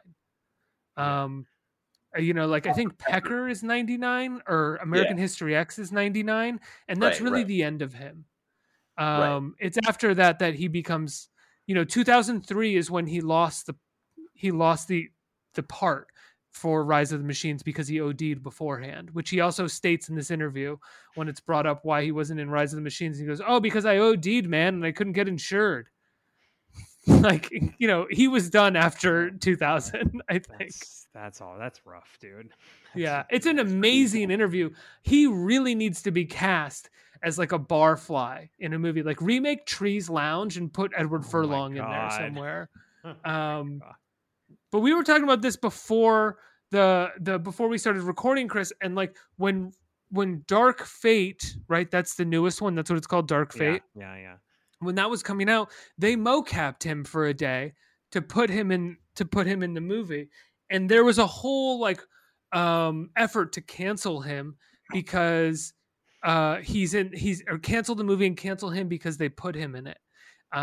Because he has some like domestic violence charges against him, and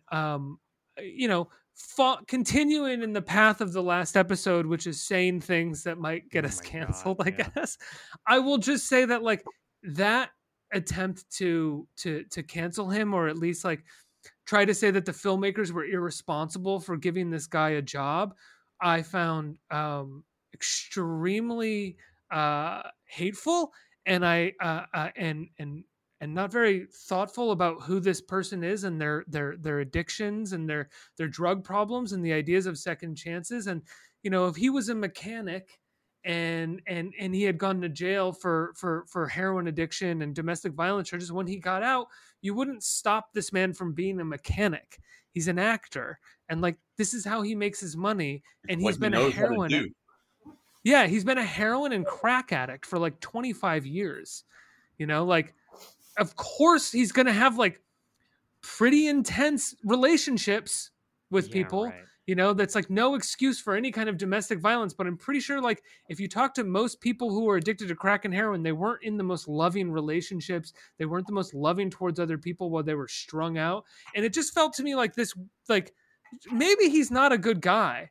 Maybe he's like always entirely been a piece possible of shit. He's not a good guy. Yeah, but entirely possible he's not a good person at all. But the cancellation of this man being like, oh, domestic violence charges was like, but he's clearly a troubled soul. You're leaving a lot out here to suddenly be like, he shouldn't be allowed to get 1 day of work in this movie. He had 1 day of motion capture work, right? Like, he shouldn't. Yeah. I mean, I was watching Klute the other day because it's on HBO Max right now. And there's a scene where Jane Fonda, they're investigating this disappearance, and they go to visit this woman. Jane Fonda is like a sex worker, a prostitute in the movie, call girl. And she goes up, looks up her friend that was a call girl. And because to ask her some questions, and they get there, and it's like her and the guy are completely addicted to heroin. They're like sobbing the entire time, and they spend the whole scene saying to her and what's his face? Who is it that's in that movie? Donald Sutherland. To her and to Jane Fonda and Donald Sutherland, they're like, "Oh, our heroin dealer's coming, and he's gonna get weirded out if he comes and you're here. Like, you got to get out of here." And then the heroin dealer does come and gets weirded out and runs away. And they run after him, and they come back, and they're just like sobbing and screaming at each other. And then they're just like hugging each other, and they're like screaming at that Jane Fonda. And it's like, yeah, that's what Edward Furlong's life is like. Do you know what I mean? Like, yes, at some point, one of them could have been charged with like lots of different crimes, but like in general, that this is what he's going through in his life. Yeah, and I just saw that as an example of like that so much of our culture is dictated by people with like zero life experience or openness to the experiences, both negative and positive, that like people go through, and that this expectation that everybody is sort of like living on some sort of flat plateau that like is both like morally accessible and advisable, and not actually filled. And if they're not a clear victim of some kind, then they're not in any way they don't garner any sympathy. There's no sympathy for them or empathy in any way. And again, he may be a piece of shit who's sober or not is awful. He's also a child actor who was in one of the biggest movies ever and was pampered for 10 years of his life, and that might be a huge part of it as well. But I just remember, like, that's a tangent based off of just the idea that he's the most 90s part of the movie for me. Well, I mean, and to add to that, in terms of the 90s output of Edward Furlong, go back and if you're listening to this and you haven't seen James Gray's first film, Little Odessa, starring Edward Furlong and Tim Roth, you must. It's an incredible film. And also watch Pecker, which is a fine John Waters movie. And watch American History X if you want to. I have my own problems with that movie, but it's got a power to it, and it's got one of the better Edward Norton performances. And also, I like Brain Scan, the first movie made of a Andrew Kevin Walker script, right? Andrew Kevin Walker, who wrote Seven. Brain Scan, for me, when I saw that in 5th grade, I was like, it blew my fucking mind. It doesn't hold up that well, but as a 5th grader, it was pretty amazing. Anyway, what do you think the most 90s part of the movie is, Steve? Back in 92, I wished I was Edward Furlong. Like, he was like the golden child, like this sort of like amazing, kid star persona. Yet at the same time, going into the reporting of this podcast, I was like, I'm super ignorant about what the fuck happened to him after this movie. I assumed this movie destroyed his life. And, as a 9-year-old, like, his life was never his own after Terminator 2 Judgment Day. Like, it feels like... This was funny. Can I just interrupt to say, I had a similar thought, Steve, and I said to Ricky, like, oh, he never really did anything like at this level again. And Ricky went, what are you talking about? He was in Brain Scan. I was like, okay, well, all right. It's sort of one of these instances, not maybe, arguably DiCaprio has gotten out from under the thumb of Titanic, but for a long time, people were like, yeah, but is he a leading man? In terms of like, you cast this child actor in this iconic role and they're never going to be able to get around it. Altman allegedly warned Bud Cort about Harold and Maude, like, if you do this movie, it'll be great, but that's the only thing people are going to think about you for the rest of your life. And that's kind of what happened, So I sort of see, Furlong is like the Bud Cort to Harold and Maude's T-1000. It's like, I don't know, like, they sacrificed so much. I'm sure he, had a horrible life, and I'm sure that his horrible life led him to become an abuser, and I'm sure that was a problem when they made Dark Fate. But like, mostly when I would go back and rewatch something 30 years later, rewatching the movie, I felt bad for him. I didn't feel judgmental. It was not Judgment Day for me. I was like, oh wow, imagine being 9 years old, acting in like the biggest movie in human history, and of course, as a result of that, you're going to become a heroin addict, you're going to become a crack addict, But these are the things that hindsight only gives you, through the rearview mirror. Like, at the time, the earnestness and the sincerity of T2 Judgment Day is like, you can feel it when you're watching the movie, when you're watching the digital scan of the 35 millimeter rip, so. Well, the thing is that he was also found like in a boys' club. He wasn't like a young actor. He was like kind of found by a casting director on the street. And like, from what I understand, based off of that Ringer article, and I'm paraphrasing here, when she approached him and was like, do you want to audition for a movie? He was basically like, what are you, a pervert? Like, yeah, exactly. He had some like real life experience already. He said that his reply was like, what do you want, frog lips? Yeah, like, amazing shit. So I think like, and it's not said enough what it's like for child actors on the set of movies, and like I think people think like, oh, it must be so demanding for them. It's like, it's not that. It's that there are people constantly at their beck and call, treating them like adults and asking them what they want, and like at their beck and call, and so therefore like it's an insane reality to give them, and to the point where James Cameron says in this making of that I watched, and it's really irresponsible of him. He's talking about casting Edward Furlong. He's like, oh, lots of people say that it's hard to work with children, but the thing is that it's so easy to work with children because they just adapt to this reality so easily. Children can just adapt to anything, and it's like, okay, well, what happens when they have to face an actual reality? You're kind of fucking them up. And there's nothing I can say that hasn't already been said about it, but Edward Furlong is one of the biggest examples of that. Yeah. And I mean, we were talking about Fast and Furious earlier. I have not seen the new one, but Fast 8, which now feels like a decade ago, but it was actually about 3 years. I was like, okay, someone had a baby. This is the big twist at the end of the film. It's like the Fast, the Furious, and the little lady. You know, like they're really branching out in terms of like trusting people to give a shit about these characters' ability to have children. Fine. T2 is kind of the best case example of you take a pre-existing intellectual property, you take a franchise, and you add a kid. Usually the kid is the death knell for the whole idea, but this is the one time when it actually kind of worked out, where having a child be the main character sort of gave this like neutral protagonist POV that allowed the story to be as crazy as it wanted to be, you know. Like, how did they successfully add a sassy kid to this IP and it works so perfectly? You know what I mean? No, I know exactly how. Like, they went for a grounded reality in some way. I mean, it sounds silly to attribute that idea to this movie, but like, he's a foster kid. His mother tried to blow up a computer lab. She's in a mental asylum. He knows how to steal money out of an ATM.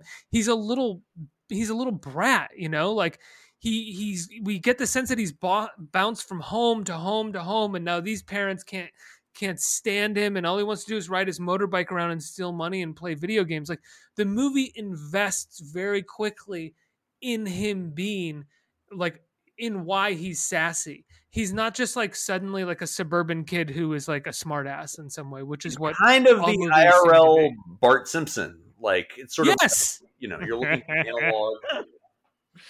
Yes, he is Edward. John Connor is Bart Simpson. But like, he's got more. But they establish more reason for him to be Bart Simpson, right? Bart Simpson is the version of that we still get now, which is like comes from a like is it still in a nuclear family and like is a smartass. Whereas John Connor, we very quickly established that he's from a really broken home. He's probably not just been in foster homes. He's been in group homes. He's been in foster care. You know, like life hasn't treated him well. His mom is locked in a psychiatric hospital getting raped by the staff, you know, like. Yes, exactly. You know? The movie consistently does a good job of establishing why these characters are the way that they are. Because it's not afraid of making their backstory or their current story pretty ugly. Right. Yeah. So Steve, what's the most 90s thing about this movie for you? Okay, so thinking back to the very first thing we talked about, which is how we each individually access this film. Even if you were not allowed to see T2 in theaters or at home because it was R-rated, let's say, you knew the tropes from the special effects demo reel that was in all of the like behind the scenes / how did this get made / where is technology going, kind of like Alan Alda on PBS is showing this stuff. Exactly. Yeah. Like, T2 was the bleeding edge of digital technology before Jurassic Park. And so the like polymorphism of the LAPD Robert Patrick character T1000, that became this weird like parallel to where could digital technology take us, you know.